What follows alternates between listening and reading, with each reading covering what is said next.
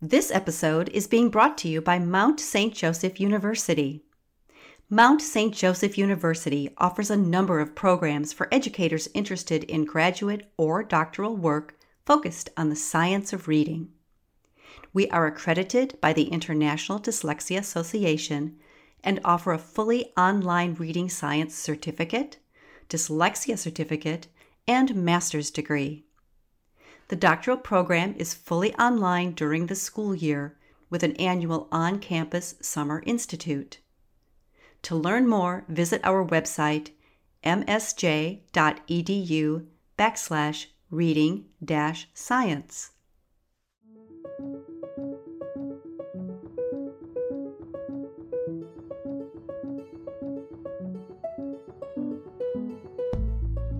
Hi, and welcome to Teaching, Reading, and Learning, the TRL podcast. The focus of this podcast is to elevate important conversations in the educational community in order to inspire, inform, and celebrate contributions to teaching and learning. Our guest today is Dr. Anita Archer. I am delighted to be with her today.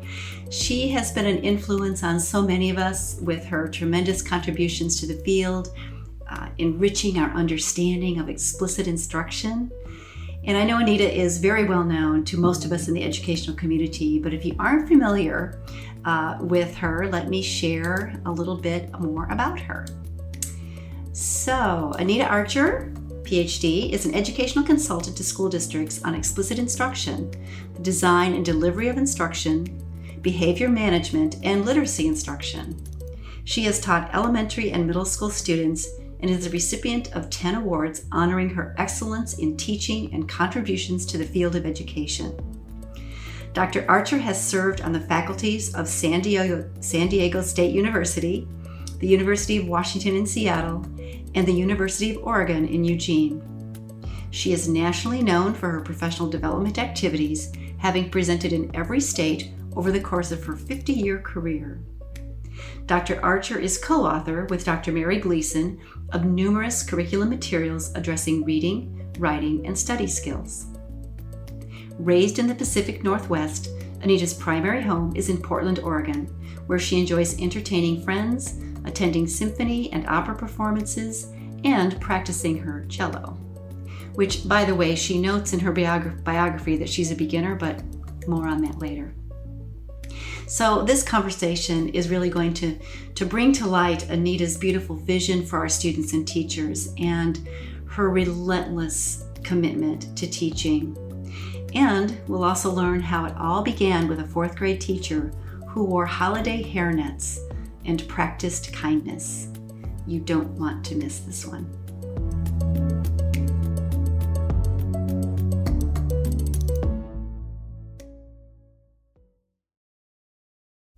Welcome, Anita Archer, to our podcast today. I'm just so delighted that I have the opportunity to talk with you. I know that you're a big traveler, and now you're tuning in from your home in Portland. Am I right about that? Life has changed. Yes, life has changed. Well, it's lovely to see you today. So I'd like to just jump right in because I know our listeners just are so curious and interested to hear more from you. I know you've been in education now for 40 years, and you started out as how many? 54. 54. Did you say 54? Yeah. Wow. Bravo. New, isn't it? Bravo. Bravo you. And was teaching your first career? Teaching was my only career. Yeah. For years, all I've done is education. Yeah. Were you a classroom teacher first? I was a classroom teacher first, Mm-hmm. and I was a special ed teacher at Issaquah Valley Elementary School. Mm-hmm. So yes, that was definitely the beginning of my career. Yeah. And yeah. Do you want to hear more about? Yeah. What made you go into teaching? It's hard to pinpoint the moment when you decide to do something, but there was all kinds of things leading up to it. My family, I grew up in the state of Washington, on the eastern side, which is mostly farming and rural. And we lived in 7 different communities and 14 houses before I was 18. Wow. an experience most people don't have. Yeah. I'm going to be a nomad consultant later on. Good training ground. Very good training ground. And so many years, I would be coming in mid-year to a school. Mm-hmm. And so it was sort of my sacred place to be. And it was these gracious teachers who invited me into their classrooms and supported me. And so I began there. But then I think the seed was planted in 4th grade, very intentionally, by Mrs. Finkel. Mrs. Finkel, my favorite teacher, was in her last year of teaching. And she was a miraculous woman, but she wore hair nets over her gray hair, which I've not gone to, but and you could tell when it was a holiday because then she would put on her Christmas net, her Easter net, or just it's somebody's birthday net. And so we're very well. When I first came to her, it was the 3rd school that I had that year in 4th grade. And so I was really reluctant to be in a new school again, a new class again. And I had just read a book about a selective mute. So I took a little piece of paper after my parents had left and I had talked to her, and I wrote down, "I am a selective mute." And I wrapped it up and handed it to her. Can you imagine what happened in the coffee room over that note? Mm-hmm. But she honored it. She didn't force me to talk for, a few weeks. And then, I couldn't hold back. Finally, it was too much trouble to be a selective mute. And so she never forced it, though. That was very interesting. So one day in the winter, it was snowing, and we were putting on our garb to go outside, as did Mrs. Finkel. And she caught her net in this pin. That's a heart. And she said across the room, "Anita, come help me." And so I came over and she said, "Help me get this net out." And then she put it on my coat. And she said, "Someday you'll be a teacher and give children your heart." Now, don't you think that is destiny? What? I don't think I had an option. What a beautiful story. And she retired that year. But it was, just the care she gave me, the fact that she believed that if you were going to be a teacher, you should teach well, but you should also be kind. And so it was like the perfect seed planted. Yeah. That is a beautiful story. And the fact that you still have that heart. I have that heart, absolutely. Oh, I can see why that inspired you to go into teaching. What a great story. I don't think I thought about it later, like you've got to be a teacher, you have to be a teacher. I think my life has been filled with total goodness of people and total opportunities. And I've learned over time that you also have to be very present and work hard wherever you are, do your best wherever you are. And so then I went to college after I graduated from high school. And in my family, everyone went to the University of Washington. So it wasn't even like a decision. Well, you're just going there. Okay, so I went there. And but I got early on as a sophomore, I got a research assistant as an undergraduate for one of the best researchers and writers in special ed, Tom Lovett. And so I hadn't really considered it as a career at that time. I was in sociology and psychology, but that planted the seed again, because I took all the data as he was doing research studies. So, and yes, so those, you sort of, sometimes you have opportunities that are given to you. So I finished, I went from undergraduate to a graduate degree in special ed. And there, Joe Jenkins, who was another, as well as Tom Levitt, continued to be mentors, and they were brilliant mentors in terms of education. And then I got a job teaching in Issaquah, which is a school district right outside of Seattle.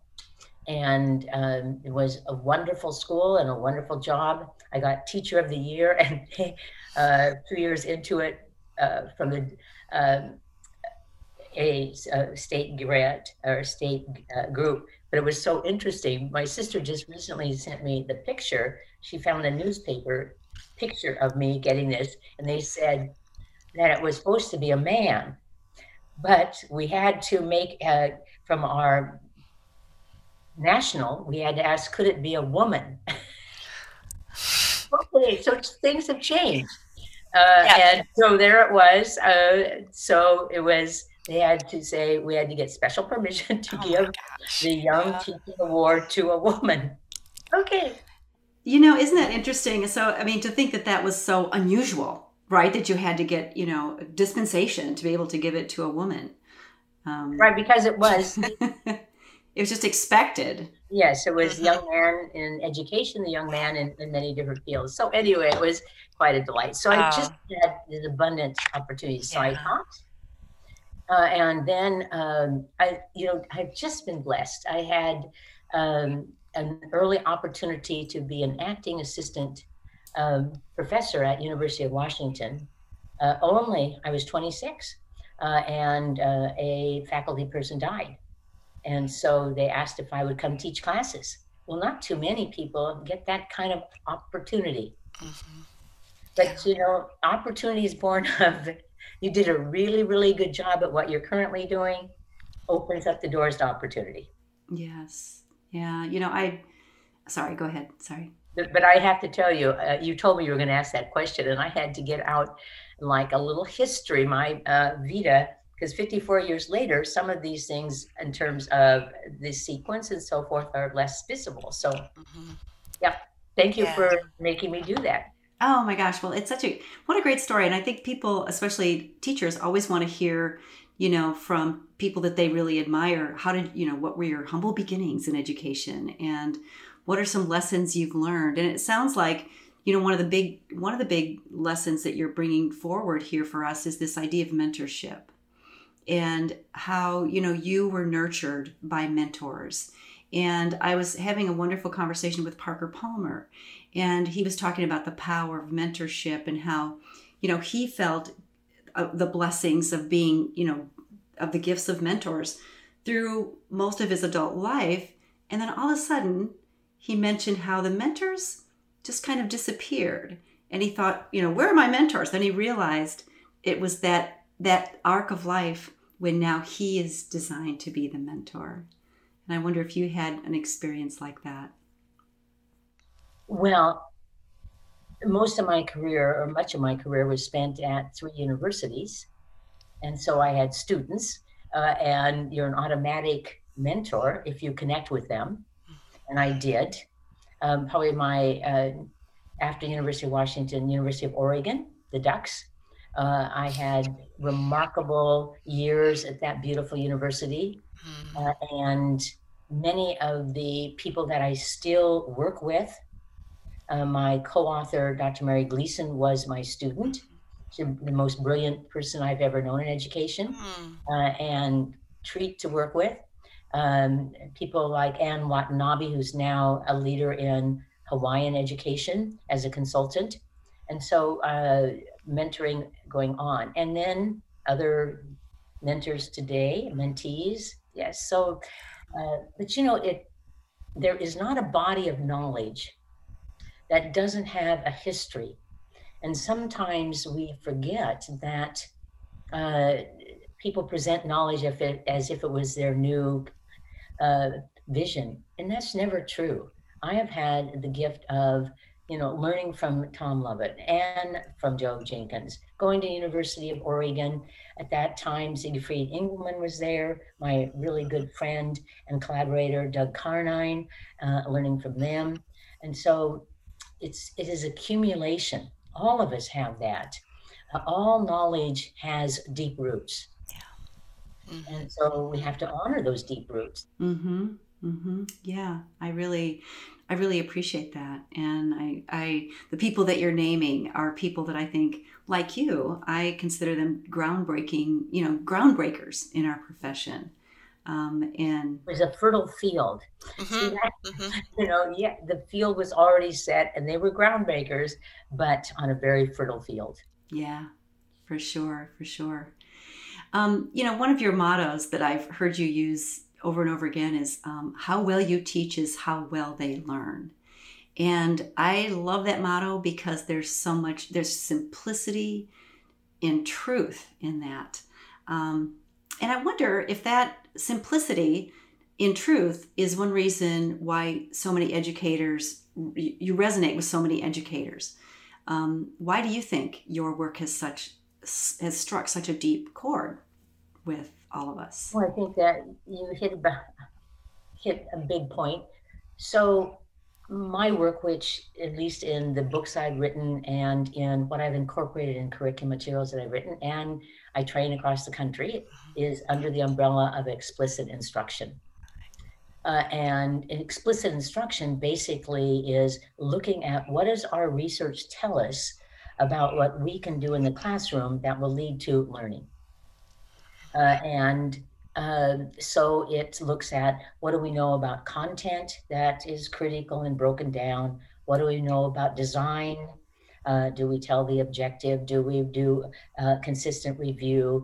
Do we do demonstration, guided practice, checking for understanding? Do we deliver it with high active participation, frequent responses? Do we deliver it where we are monitoring and giving feedback? I mean, these are just very basic things that have huge amount of research and excellent effect sizes, no matter what research you look at. And one of the things that I've done is over time, I've often utilized adages or mottos to summarize. And I think that one is one that I learned as a teacher. How well you teach equals how well they learn. My lack of clarity leads to their lack of clarity. My not breaking it down to obtainable pieces reduces their ability to process it cognitively. But so one of the highlights of my career was getting an award from the state that I'm in, Oregon, as an educator. My students, my former students, from 3 different universities sent in adages that they remembered. Adages for content, like teach the stuff and cut the fluff. Okay, so that anything that wasn't particularly for students that are struggling. Ones for the design of the lesson, which would be things such as I do it, we do it, you do it. Demonstration, guided practice, checking for understanding. Ones for the delivery, such as learning is not a spectator sport. Okay, to remember that big idea of get responsive. And management, my favorite management is avoid the void, for they will fill it. I love that. I love that. And I think those are, and what's interesting is that you went back to your students and asked them what they remembered, and these just came up for them because these are these truths that are presented in a very memorable way. One of my other favorites from you is teach with passion, manage with compassion. Now that's the only one that was given to me by a child. I love that. Tell us that story. Tell us that story about the child. I was in Salinas, California, doing demonstrations, and quite a long time ago. One of the ways that I've maintained my teaching skills is I often, when I work with districts, I will do demonstration lessons. Okay, so I taught a demonstration lesson. And then, the beauty of California is when kids go out to recess, it's beautiful. And so I went out with them. I wanted to check and see if they played the same games that other schools played. And so I'm standing there, and there's this boy running across the field. And he came to me, and I said, "Hi." And he said, "I was in your class." I said, "Yes, you were." He said, if there was a teaching contest, you'd win. Now that could make your whole career. I mean, that is a victory right there. Right. But he Yeah. went on. I said, why did you say that? And he said, with this intelligence of a fourth grader, you teach with passion and you manage with compassion. Now, given that gift, how could you not follow that for the rest of your career? It's just, yes, you can. And what's interesting, he was a fourth grader. And I think back to the story you told about Mrs. Finkel in fourth grade and how she brought kindness, to the classroom. So interesting intersection of fourth grade right there. Lessons from fourth grade. Lessons from fourth grade. But, that really does summarize. I watch teachers all the time now because one of the things I've been doing virtually is training principals, administrators, literacy teams on observations and feedback to teachers. And it is so clear to me that a teacher who's totally present, a teacher who is passionate about teaching, a teacher who's passionate about the content, and then follows the pathway of explicit instruction, that they have an objective, that they review, that they do demonstration, guided practice, and active participation, that it is so critical that those things be in place for learning to occur. And I think sometimes we forget our outcome. Our outcome is learning. I always say this, if you were a corporate president and you were in charge of that company, your outcome is profit. Our outcome is learning. And sometimes we have our attention taken away with an activity, forgetting the importance of learning. And so I watch this and I can see how critical, again, how well you teach equals how well you learn, how well they learn. I think about my own coming up as a teacher. And, there was a lot of, I always say this, there was a lot of teaching around reading, and I own that. I mean, I taught around reading, but I don't think I really taught them to read, right? It was more just like activities surrounding reading, and from that reading would come. So what you talk about is so resonant for me. I love what you just said. Maybe you've got another little adage here: the 3 Ps: presence, passion, and pathway for learning to occur. To add those from Laura, because you had passion and. Yeah, you just said teachers need presence, they need passion, and they need to understand the pathway for effective instruction. Good job. Yeah, for learning to occur. If you've looked at John Hattie looked at credibility of teachers as viewed from their students, and one was that they had passion for the content and passion for teaching. That's how they believed they were credible as teachers, and that they knew the content, but also how to teach the content. You got an 8th grader there or a 12th grader, they're pretty astute about what makes a difference. And so passion does make a difference. Being present, it's sort of a Zen quality, but always being present wherever you are, not letting your attention waver, not let your thoughts waver. And you can feel someone's energy when they're present. And so I think presence makes a difference in everything that I do. I appreciate that so much, Anita, because it's hard to do because people, I think teachers are so distracted by so many demands on their work and on their lives, and maintaining, that stance. It really is a stance that you go into. That stance of presence is one of the greatest gifts I think we give to the other. whether that other is our spouse or a friend or our students. It's just a tremendous gift. And I believe you're right. I believe people can feel that presence as a gift. Yeah, yeah, for sure. So, so when I think about your work in professional development, and like I said, I think your work just resonates with so many people because of the truth of what you share, just in very simple ways, but yet the concepts are not that simple. So when you, Not always simple. yeah, I think that it works.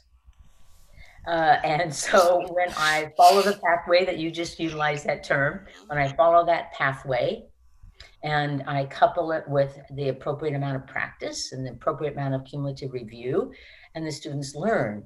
Now, that is the gift that we give to children, is that they would learn and that they would feel competent. And it's sort of like the research on motivation of children, that we used to think we had to have a hook, something to capture their attention. What we now know is that success is what breeds motivation. And I mean, I'm taking cello lessons. And when the pandemic came, I said, I should go back to cello and take more lessons because I am definitely a beginner. But I could see that at the point where I could play something that someone might recognize, that seemed melodic, that felt the vibration felt good against my body. Wow. Now I want to give it energy. Now I want to get up morning and practice. And so that just reminded me of how we must give children success so that they will be motivated to give it energy. But the same thing is true with teachers, is that when teachers are successful and their kids learn, they're significantly more motivated to do what's necessary to increase more learning. So I think that parents need to remember this, that success breeds motivation. yeah. And I've heard you talk about this. I know we've talked about explicit instruction, and you've talked about the term, drill and kill.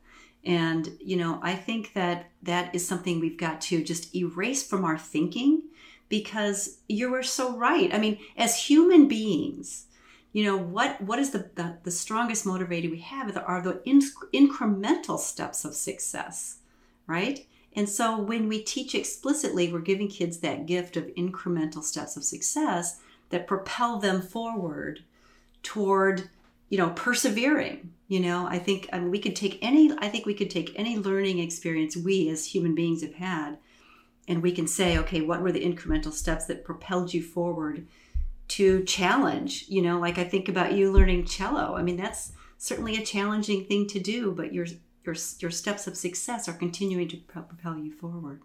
And I'm sure that it's true of your own career and mine, is that I've had incremental learning and more incremental learning and never stopped. I have a webinar tomorrow, and I have a whole stack of books here that I wanted to look up certain points for that webinar. And it's just, so all of us have that growth, but we have to have intentionality to learn, intentionality to grow. Yeah, we have to set that intention. I agree. And because we are teachers, we're educators, I hope that lifelong learning is part of our DNA, because that's something we're trying to help our students inhabit, Well, I would hope it is. And I think that schools can also add to that. Every time I give a webinar, I send articles. These are the follow-up articles you're to read, so that it's easy for people to say, okay, I'll read and discuss that. Yeah. Necessary. So on those lines of growing, do you think, since you began your work, do you think that as a profession we have developed? And if so, what ways?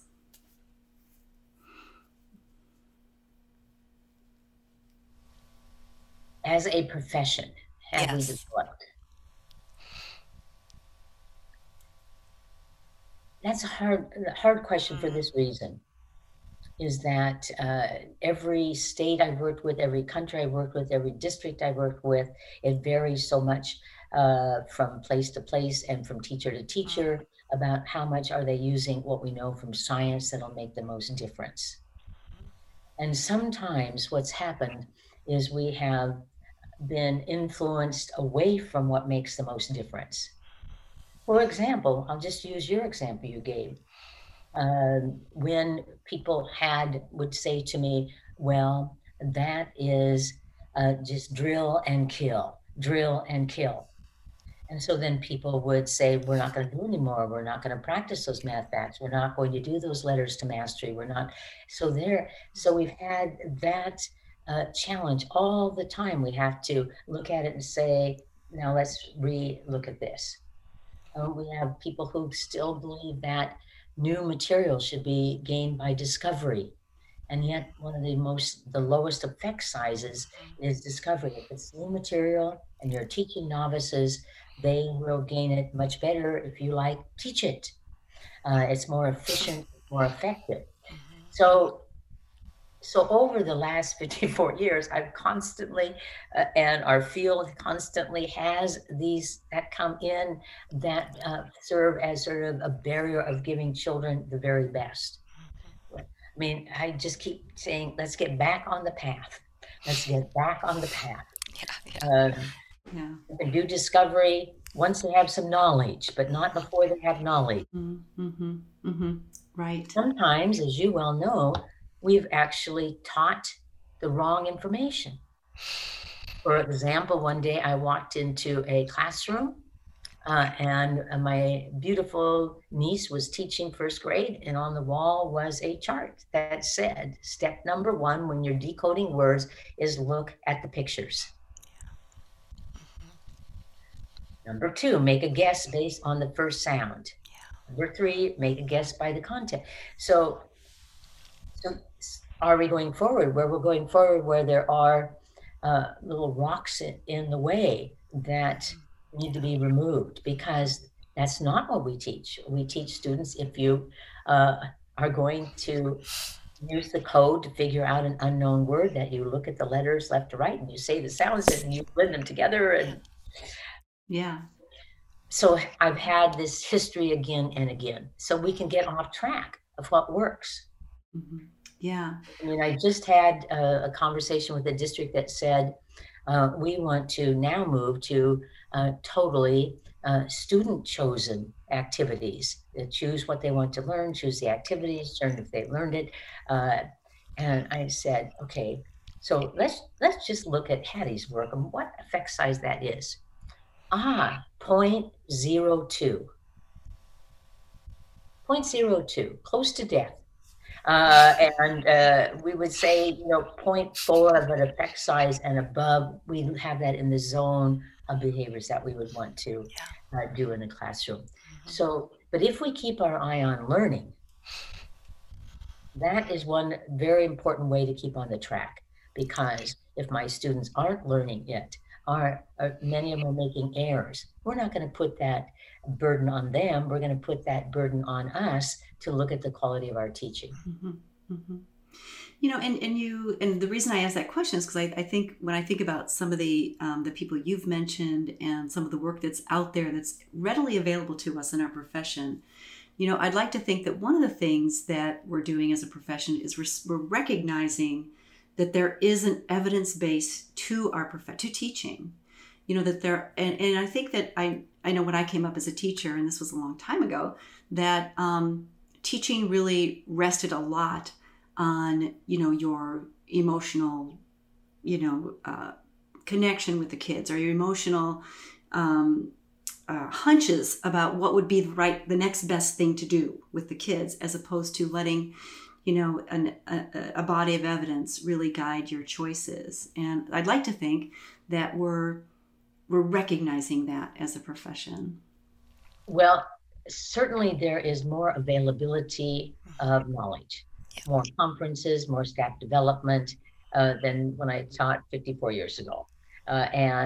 So that in terms of a profession having an available body of knowledge, it's there.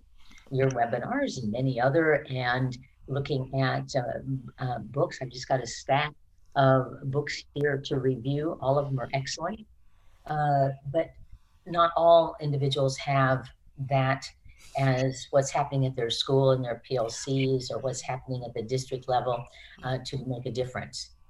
But we need to. To me, I've been asked again and again recently, what should we do for equity?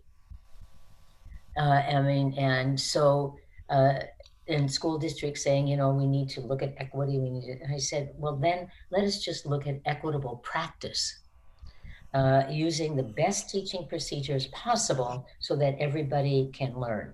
Yeah. And then removing any practices that aren't equitable. Yeah. For example, the most common one, just to give you an idea, is I ask a question and then I ask you to raise your hands, and the highest performing, most assertive, most proficient in English raise their hands.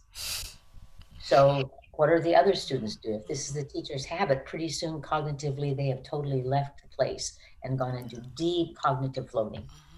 Yeah. So we just need to use the very best instruction so that all students can have the ability to learn at their highest level. Right. So just continuing to just laser focus on what do we want kids to learn, and what is the pathway of instruction that will get them there. This is not to say that teacher-student relationship doesn't make a difference. No, and I don't want to imply that at all, that that emotional connection is of course really important. Yeah. The door, you smile at them, you care about them. Oh. You notice they have new tennis shoes. You call on them after you supported them having a correct answer that we could applaud. I mean, so there's much art to the teacher relationship that goes along with the structure of explicit instruction. Sure. That teaching with compassion. Yeah. So what do you think people get wrong about your work? You mentioned some people have come back to you and said, oh, drill and kill. I mean, is that what people get wrong? Or what are some things that are misconceptions maybe about your work? I think, okay, the first misconception is much of the research that was really well done on explicit instruction was done out of a concern for struggling students. So if you look at Tom Lovett's work or Joe Jenkins' work or Doug Carnine's work, they all had a desire to be certain that struggling students learned.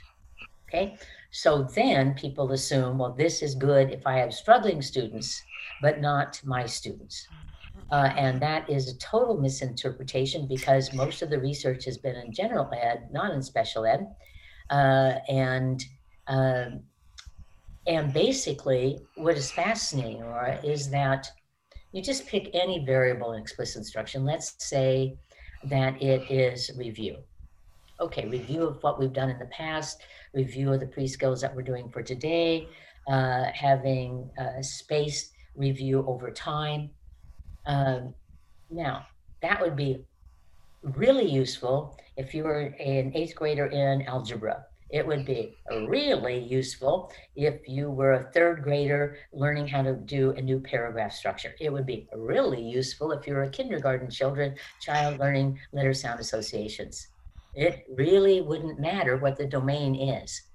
And it really wouldn't matter if you were in general ed or special ed. The thing is, if you're in special ed, it means everything in terms of your growth.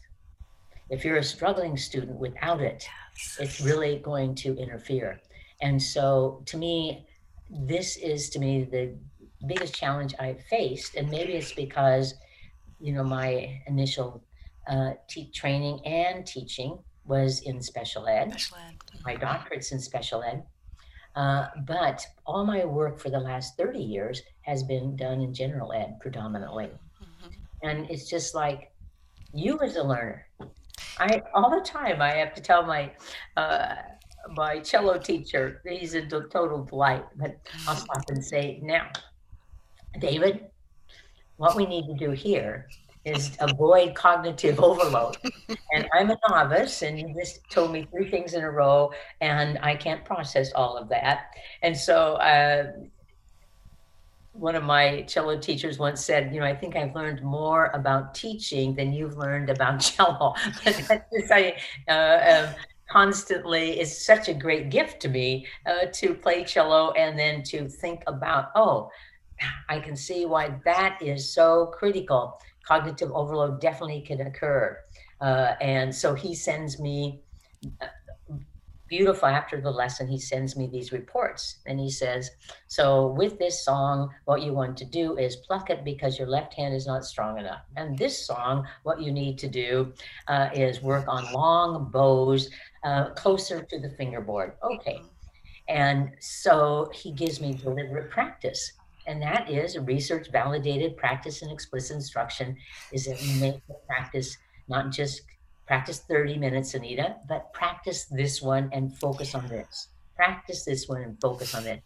So what a great two-way lesson you got going here. Number one, for him to have Anita Archer as a student, he can learn more about how to be more explicit as a teacher. But then also for you, like what he just did for you is he gave you, he kind of was diagnostic in his examination of you, and then he was giving you targeted practice. So I think practice. Yeah, I think you've taught him well. Yeah. If this is all you've thought about for 54 years, which is the truth, is all you've thought about is how to teach children so that they can have the gifts of knowledge and skill. Yeah. And, Anita, and what I love about you too, is that you haven't just thought about it. Like when you talk about, first of all, you do so much professional development for so many people literally around the world, but you also demonstrate and you also get in the classroom and you also practice yourself as a teacher to continue to hone your skills as a teacher. I think don't you think that's a really important thing that you're offering? Well, to me, it's really important for me. Is if I said, 54 years ago, I taught this lesson, there's no credibility in that. And when I can say pre-pandemic, 2 weeks before, I taught this lesson and this is what I learned. And also because my lessons have been videoed and used in so many trainings, I get feedback and learn from it. I think that teaching, like any other area of skill, takes constant improvement and reflection, and so I was reviewing some videos I had done, and I said, oh, Archer, you are consistently not giving enough think time. That's why the errors are occurring. And, so it's really being transparent about looking at our craft and what we may be doing that is creating learning or not. Yeah. And, I still have students from the University of Oregon and San Diego State who will email me and say, can I send you a little video? I'd love some feedback. I mean, I want teachers to be at that point where they're so transparent that they would celebrate their craft and want more feedback so they could get better. It's cool. Yeah, I think that's awesome. And, they're being transparent and they're also, practicing humility. It's like I haven't achieved mastery in my teaching. I'm continuing to learn as a teacher. I'm continuing to hone my craft. I think that's a really one. And when you get those videos, you must be so gratified, It's fun. Yeah, it's fun. Fun then being able to talk about instruction. Yeah. But it is something that we constantly get better at. Right. And one thing that I try to do is, even with virtual lessons, I've been trying to include using all the teaching behaviors that I want teachers to use. And so, if you came to one of my presentations live, you would be saying things, writing things, doing things. Because that's a model for what you need to do with your own students. Yeah. Anita, I think that is such a critical part of why your work resonates. Because you're continuing to hone your craft, you're eliciting feedback, you're continuing to practice, you're continuing to learn about your own work as a teacher. And secondly, you're modeling within that professional development experience those attributes of explicit instruction and those attributes of a purposeful and productive lesson. And I'm guessing you get that feedback a lot. Thank you for not just telling us, but showing us as well. I get it back, particularly on this I could take back and use. But it's based on research. I try to be certain that people understand the support for that behavior and the research studies that have been done, and who the authors of them are, but then watch me do it, so Yes. that you would be better able to transfer that into your school and make it very pragmatic. Yeah. I mean, it's our profession has to serve, and so it's certain behaviors, not just theories, but certain behaviors that are very pragmatic. Right, right. So, what do you think's getting in our way as a profession from continuing to advance and grow? And if anything is, what do you think it would be getting in our way? Okay, so one thing I think that's getting in the way is that I'm meeting too many new teachers who come up to me and say, Dr. Archer, in this series of webinars, I have learned more than I did in my college about actually how to teach and manage. And so I think that now I honor university professors. I adored being a university professor. I would probably someday when I'm 80, I might return to that career because it was a lovely career. But I think that we have forgotten to ask the question of what is the most powerful skills to mastery that we could give to teachers so that they are safe with children in their very first year. And that means that, and some of them have no idea about management. They don't know about a structure of a lesson. And so I think that is a barrier to our profession, is having people who don't have the foundation that they can put. Now, I will tell you, I have seen some fantastic this year since I've been doing hundreds of Zoom of teachers Yeah. to do this training in different states. Some of them I'm just like amazed. Like I say to myself, oh, I was not that level of teacher in my first year. So some places are doing a very fine job on this, but they have to stop and ask the big question.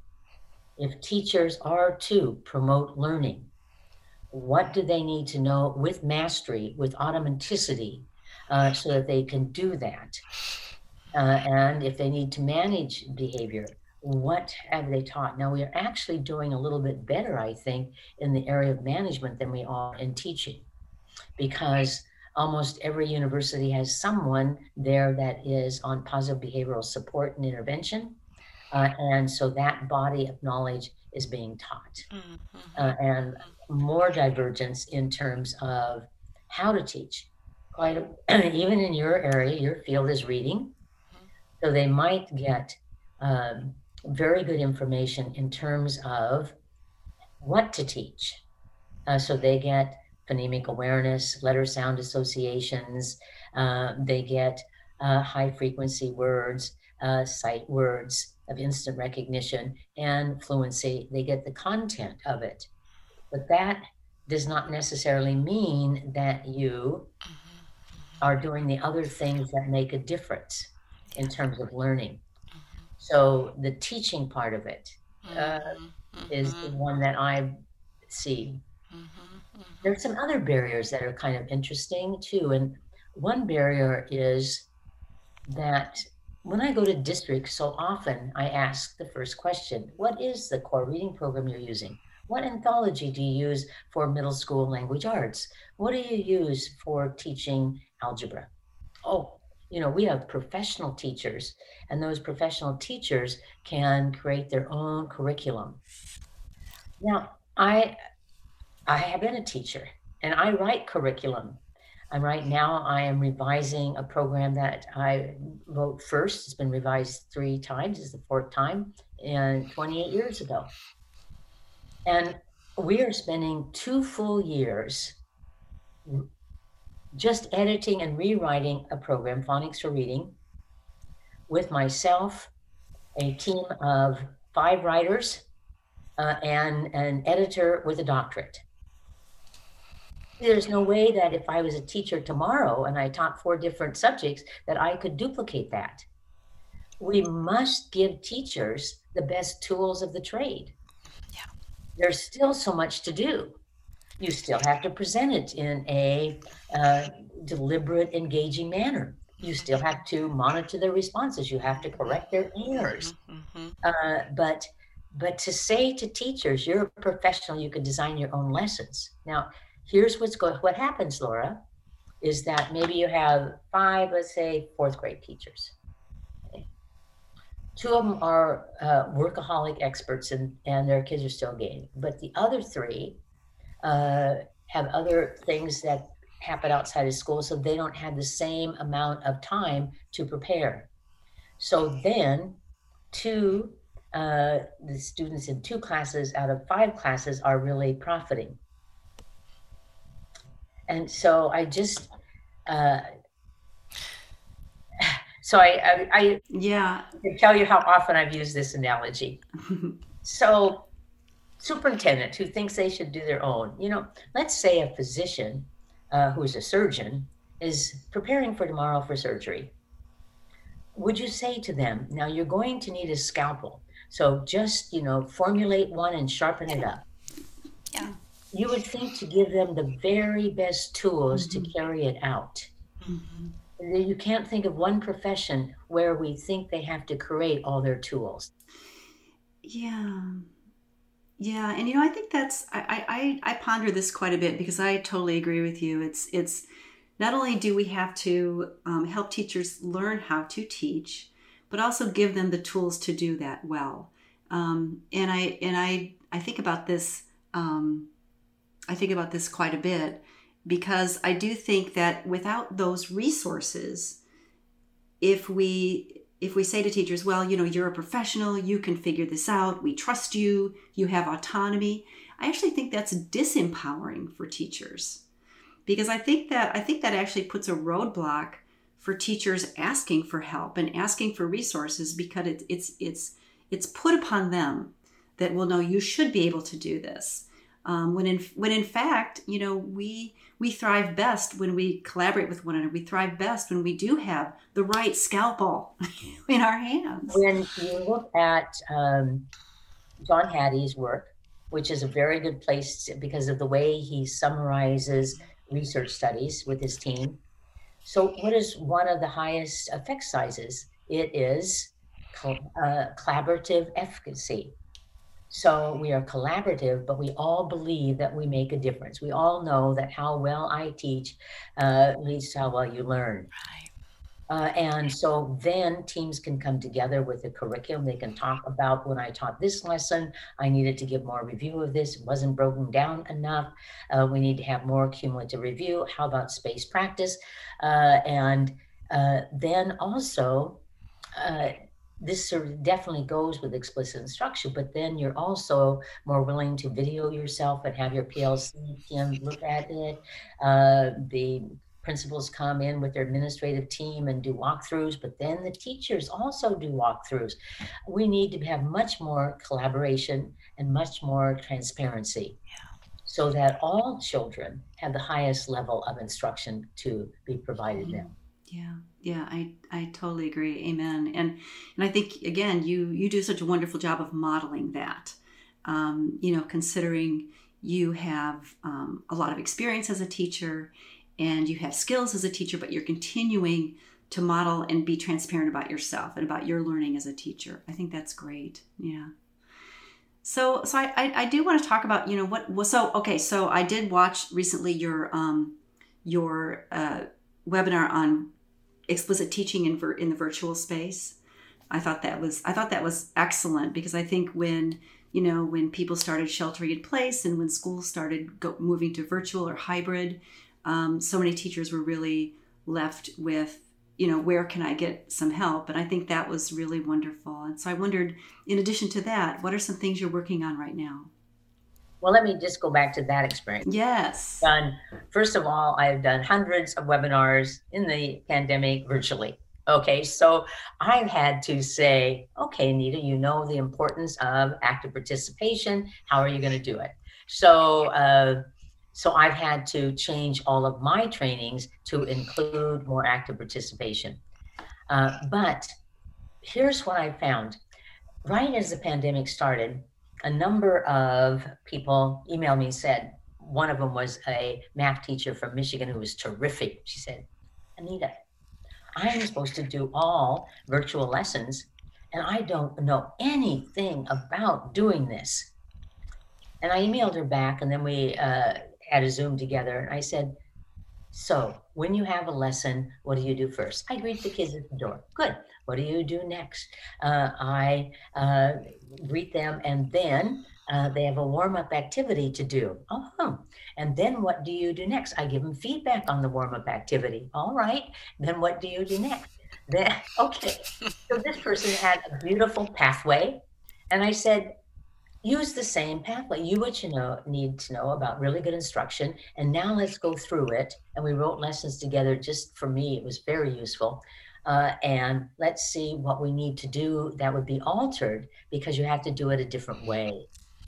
But it was so interesting. People got so involved in the technology aspects that they forgot the good teaching. And so I had to keep reminding them, good instruction is good instruction. It doesn't matter what the platform is. Yes. It's good instruction. Mm-hmm. Mm-hmm. And I think that's really reassuring. And the way you took that teacher through that, what do you usually do? And then, is this something you can do in the virtual? Yeah. You know these things. Yeah. Mm-hmm. Yeah. So what else are you working on now? What else am I working on? Besides the cello and virtual teaching, what else are you working? I'm doing mini series on explicit instruction for elementary and secondary, mostly because in many states, because people got literacy grants from the federal government, that they had to carry them out even during the pandemic. Yeah. So I was very blessed to work with them both on the science of reading and the science of instruction. And so that is continuous. As I said last week, it was too much, but I had 27 webinars, just because everybody likes webinars in January or training. So that I'm working on every day. Next, I'm working on Phonics for Reading, which has been a very successful program for struggling students in 3rd, 4th, and 5th grade who have not yet mastered the skills that would be taught in kindergarten, 1st, and 2nd grade. And so what's been interesting about it, written 28 years ago, but what has been interesting is how much we knew 28 years ago. I mean, it had phonemic awareness. It had systematic letter sound associations taught and distributed over time. It had continuous blending of sounds into words. It immediately put the sounds in single syllable words and multisyllabic words so that students would know how to approach a long word. It taught high frequency irregular words. It paired the encoding with decoding, so they had to spell the words that they were learning. And it had decodable passages, quite long decodable passages. Yeah. So if you looked at, and it used everything we knew at that time about explicit instruction. Mm-hmm. So what's been interesting is to have a program, because it is for struggling students, it has to be, dot the I's and cross the T's detail. Every detail counts. So, we have to go through and we have to look at each word and then count how many words have this sound and that sound. I'll tell you what is sweet about it, Laura, though. We did not have computers 28 years ago when we were first doing it. Interesting. It was a ton of work. Manual labor. That's right. We need a multisyllabic word with 2 closed syllables. Oh, God. And then so it's easier to make changes. But but the things that we are adding are also looking at the research today. So if we look at phonemic awareness, many people like David Kilpatrick would say we need to even have it stronger for struggling students that are older, and use not just blending and segmenting, as which we did, but use adding, subtracting, substituting. So that strand had to be altered. Uh, we have better frequency counts on what are like the most common morphographs that we might teach. So we had to alter that sequence. We did predominantly decodable text that was narrative. And these are older kids. Yeah. So we had to go in and edit and then take out. So it's, and then we're adding online materials for additional practice, which would not have been available 20 years ago. So it's just been very exciting to do. But it, 28 years ago, if we all knew all that curriculum, why was it not being taught then? Why is it not being taught now? I mean, it's not like a body of knowledge that has suddenly appeared in 2021.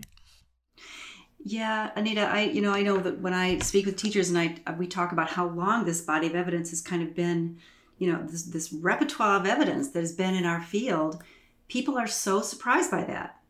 And they're like, this has been around for 40 plus years. And, yes, it has. And so, where is the disconnect between this knowledge and practice, right? And I think you've talked so much today about the critical nature of creating that instructional pathway so that we can take the evidence and translate it in a very pragmatic way so that teachers can be trained and supported in actually using this in their teaching, in the science and art of teaching. When we use it, when we really use it in classrooms, the children have success. And that's all what we're about. We are about children feeling successful, celebrating their learning, and that is so rewarding to us that we are more motivated to do it. But I had an experience of a school, the lowest performing school in a fairly large district, and we've been working for 4 years to get more instruction present and to look at curriculum and just to do all the things we've been talking about. So in the fall, they give assessments to children and they look at the rate of growth over time. There was one school that had 90% growth, 99% growth. That does not mean that they're all at benchmark, but they made 99% growth average. The lowest performing school in the district, which they're not the lowest performing school now. And now the teachers want to spend more time. They want to ask me that, well, what can we do next? What should we change next? What should we end next? Because it's just like children. Success breeds motivation. Right. And it inspires you to want to just keep persevering and working harder. And that's such a rewarding thing, I'm sure, for you to be working in schools and see that kind of growth and development, and then to see the eagerness with which teachers embrace continuing to learn and grow and change. And best profession available. Yeah. We get to make the more difference in people's lives than any other profession. That we get beautiful people to work with on every day, every school I go to, every state, every country, I see the same thing. A deep desire to make a difference and abundant kindness in doing it. Yeah, beautifully said. I oftentimes say, yeah, we get to do this. We get to do this work. We get to do this. We get to do this. Yeah, I did want to mention that up in the show notes, I will put down, your website, obviously, so people can check out your work. But I'll also include information about the Phonics for Reading. You said that's an intermediate program, 3, 4, 5? That's what it's designed for. Okay. The other program is Rewards. Mm-hmm. Yes. Better known, that's for Rewards is a program to teach predominantly strategies for reading long words, along with the meaning of prefix and suffix to improve fluency. And it's also targeted at the intermediate rewards, 3rd, 4th, and 5th grade, 3rd, 4th, and 5th grade, and then middle school. Okay. Yeah. I'll put those in the show notes for people so they can look into those. I wanted to mention too what you were describing about your Phonics for Reading, those principles, both the content as well as the instructional protocols. It just seems so appropriate for all of our kids, Absolutely. It's It is a program designed for struggling students so that it has significant increased practice and more cumulative review. Yeah. But basically, you're right on. It's Yeah. Laura, good instruction truly is good instruction. Yeah. And so anything we did with struggling students, we may not need as much repetition, but needs to occur at the beginning. In fact, my wish, because most of my curriculum development has been collaborative and it's been looking at students in third, fourth, fifth grade in middle school. I would love it that we would never need to use any of my material, that we taught it so well. I mean, look at Torgeson's research, which found that if you had a young student, like in kindergarten, and they were behind, that you needed to give them like 10 to 15 minutes extra every day. But that when they were like in fifth grade, it's going to take like 2 hours a day to make up the differential that you'd expect based on their verbal language. Wow. So yes, I want us to do it early on, the very best instruction, so that we reduce the number of students that need intervention. Yeah, I completely agree. I think about, how do we enact a really solid tier 1 program for everybody so we cast the widest swath around the most children with the best bang, the practices that deliver the best bang for the buck. So we have fewer and fewer students in those other tiers. And we would always have some, but right now we have some students that I would say are not really learning disabled, but curriculum and teaching disabled. They just have not had the instruction. I loved one studies that we did in New York City where students had huge gains. Well, that's because they had never been taught the content. And so I mean, our study looked really good because, okay, it wasn't that they were learning disabled, it's just that they had never had the opportunity to get taught it. And so they made great gains. Yeah. Gains. Right. We do the program at the moment. Yeah. Really history and program. Well, another thing I've heard you say is, and forgive me if I don't have the words exactly right, but I've heard you say explicit instruction is absolutely imperative for some, but it's good for everybody. I think you said it perfectly. Okay. Also, it goes right along with the new motto, passion, presence, and pathway. Okay. Our new motto. Yeah. Absolutely. It is good for everyone and absolutely necessary for some. Yeah. So true. So, Anita, what are your hopes and dreams for teachers? Okay, my hopes and dreams for teachers. First of all, we start with a very, very peaceful world so that their children were coming from peaceful, supportive homes, and so that they were ripe to learn. And then they were met by teachers that had excellent student-teacher relationship, open hearts, and were passionate about being teachers, dedicated to being teachers, put the time into it necessary, collaborative with their other teammates, that they were in a school that had principals that were instructional leaders. And when they went into that classroom, learning was the target. Learning was what it was all about, and it was shared with them. They celebrated it. The teachers celebrated it. The principal celebrated it. And we just stuffed them with knowledge so that they can make choices in their life, what they want to do, what they want to think about, what relationships they want to be in, what religions they want to study, that they would have all of the information to do that. So it is, and my good friend Doug Carnine, who was a professor, a well-known professor at the University of Oregon and in the area of reading, he now is retired, and he writes books on kindness. And so, because we're friends, in fact, I have it here for later a discussion with them, How Love Wins. That's a book that one of the books he's written. Love it. But I think that in addition to all of those wishes for our schools, where kids could truly thrive, that there would be no practices that would be unequitable, that all students would learn at the highest level, be able to read before they go into third grade. Uh, yes, all of that. Uh, but I would like them to be in a kinder world. Yeah. That they Yes. were taught kindness, that they understood kindness. And so I would want them to emerge in a world that was much more supportive of human beings. We're meant to be collective. We're meant to be collaborative, Yeah. to be kind. Yeah.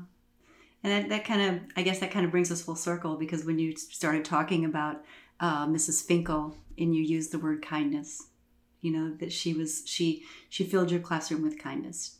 Absolutely. So, yeah. You know, All we can do yeah, is to teach Mm-hmm. well. teach well. That's what we do that's kind. Yeah. You know, I one of my favorite words recently is flourish.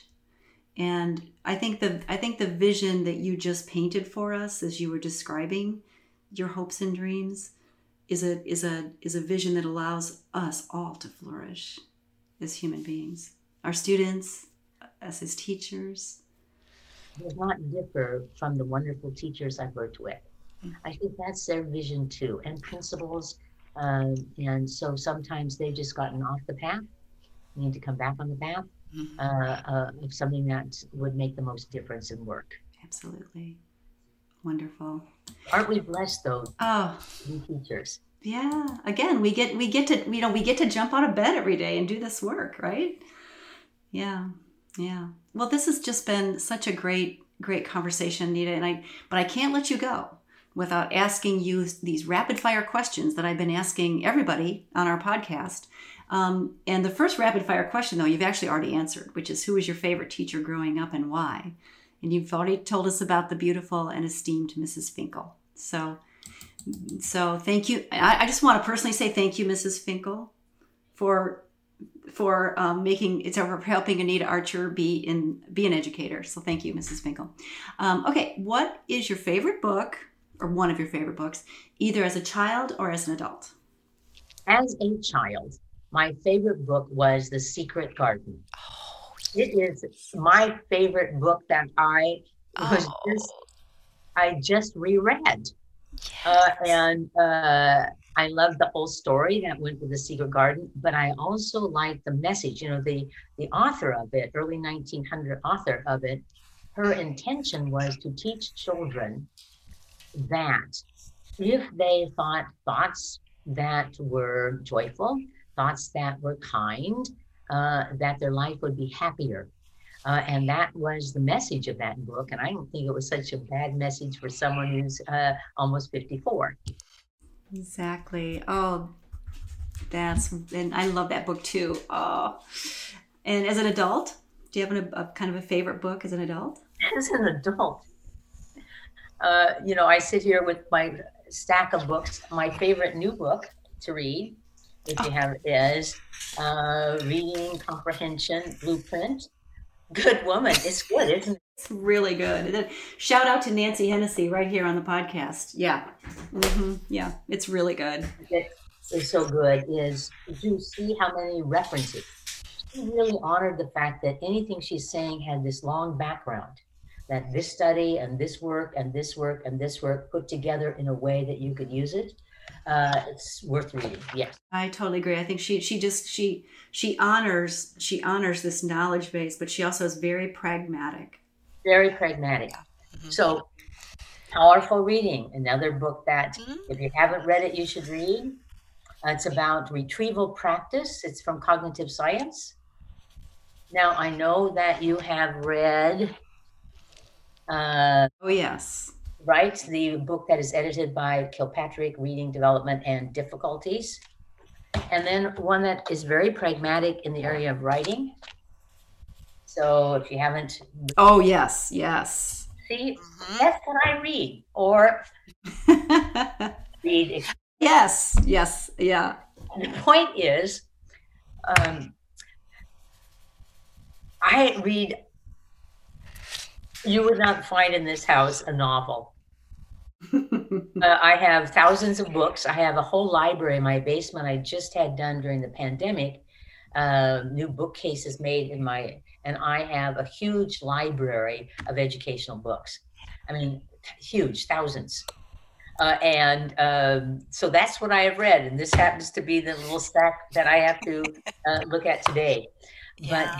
But yes. So what have I read? This is the book that I'm reading because I read often. Okay. On Tyranny. Okay. And it is what we should do to avoid a tyranny. That seems appropriate. Yeah.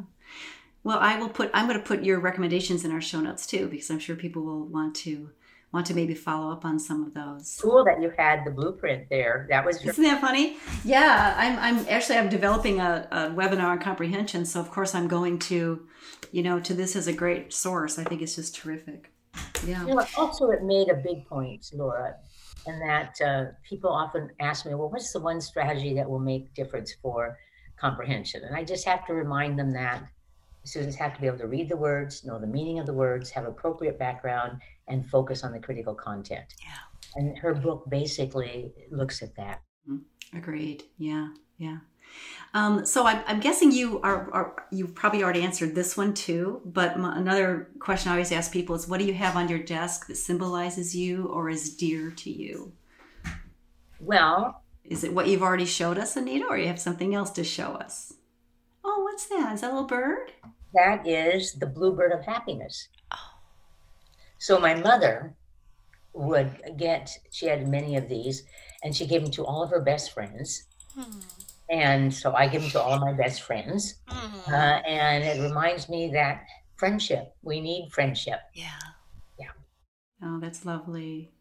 That is it. One other thing on my desk is mostly a desk filled with things to do.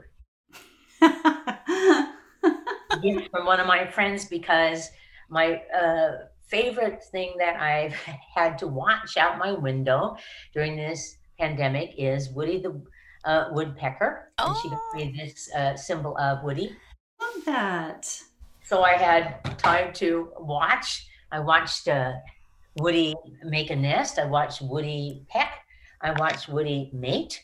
I watched Woody and partner feed little ones right out my window. I love it. You've watched the whole cycle of Woody's life right there unfolding in front of you. So much so that Woody, and this may be a misinterpretation of Woody, but when I'd sit down, I'm certain he turned his head as if to say, "Good morning, Dr. Archer." But I'm not so certain about Woody. But anyway, so that was given me as a reminder of the year of Woody. I love it. I'm not sure yet if I'm going to continue work from this or be back traveling the world. Because I do miss, right now I have contracts in Hawaii and I can't even go to Hawaii. Right. Work in Australia and I can't go there. Yeah. Well, and I know how important music is to you, and I'm sure, like me, I've really longed for, return to the symphony and return to live music, and I know we're both all of us are looking forward to that too. To live music, but aren't we blessed? We can I listen to cello music all day long. I turn it off for the podcast, but yes, music makes a huge difference in our souls. Yes, it does. Well, you've brought up a lot of gifts that have really blessed us, especially in this time of staying home. So thank you for that. Thank you for those reminders today. I really appreciate that. It's sort of what kind of perception we want to take on at any moment, and so there were some deep challenges, and there continues to be deep challenges. But there's also some gifts in this. And so many people, I started gardening. I've never gardened. No, you've never been around long enough to see anything come from your gardens, probably. So I planted way too much kale. I had meal for months, but that was a gift. Cello, you can't travel with a cello with ease. And I have a beautiful old cello. And so, yes, that was a gift. I remember go ahead, sorry. I was going to say, I remember one of the first times I met you and you had your little travel cello. Yes. I For a long time, I traveled with one, but then 2 suitcases and a cello was a little much. So that's why I needed to use this time to practice. Well, thank you so much, Anita, for this time. And I know that our listeners are just going to just love this conversation so much. I just, and whether you're on the road or whether you're in your beautiful home, I thank you for all the contributions that you've made and that you continue to make to our profession, to teachers and students everywhere. And, just thank you for the person you are and just the presence that you bring to the world. It's much appreciated. I feel such a gift to be a teacher. Amen. So I think we'll end it at that. And thanks again. I really appreciate you, Anita. Thank you. And I appreciate you, Laura. We've had some many good times together. So we have. And have tea again. And here's to many more. Many more. Thank you. Thanks, Anita. Bye-bye. I found that conversation with Anita deep and rich and really reassuring, and I hope you did as well. We at the Reading League are proud to be able to bring these conversations to you. If you haven't done so already, please check us out at the Reading League, www.thereadingleague.org. We hope that you become a member and join our community. And if you enjoyed this podcast, please spread the word. We would love it if you would go to iTunes and rate us. Thank you for listening, and we'll see you next time.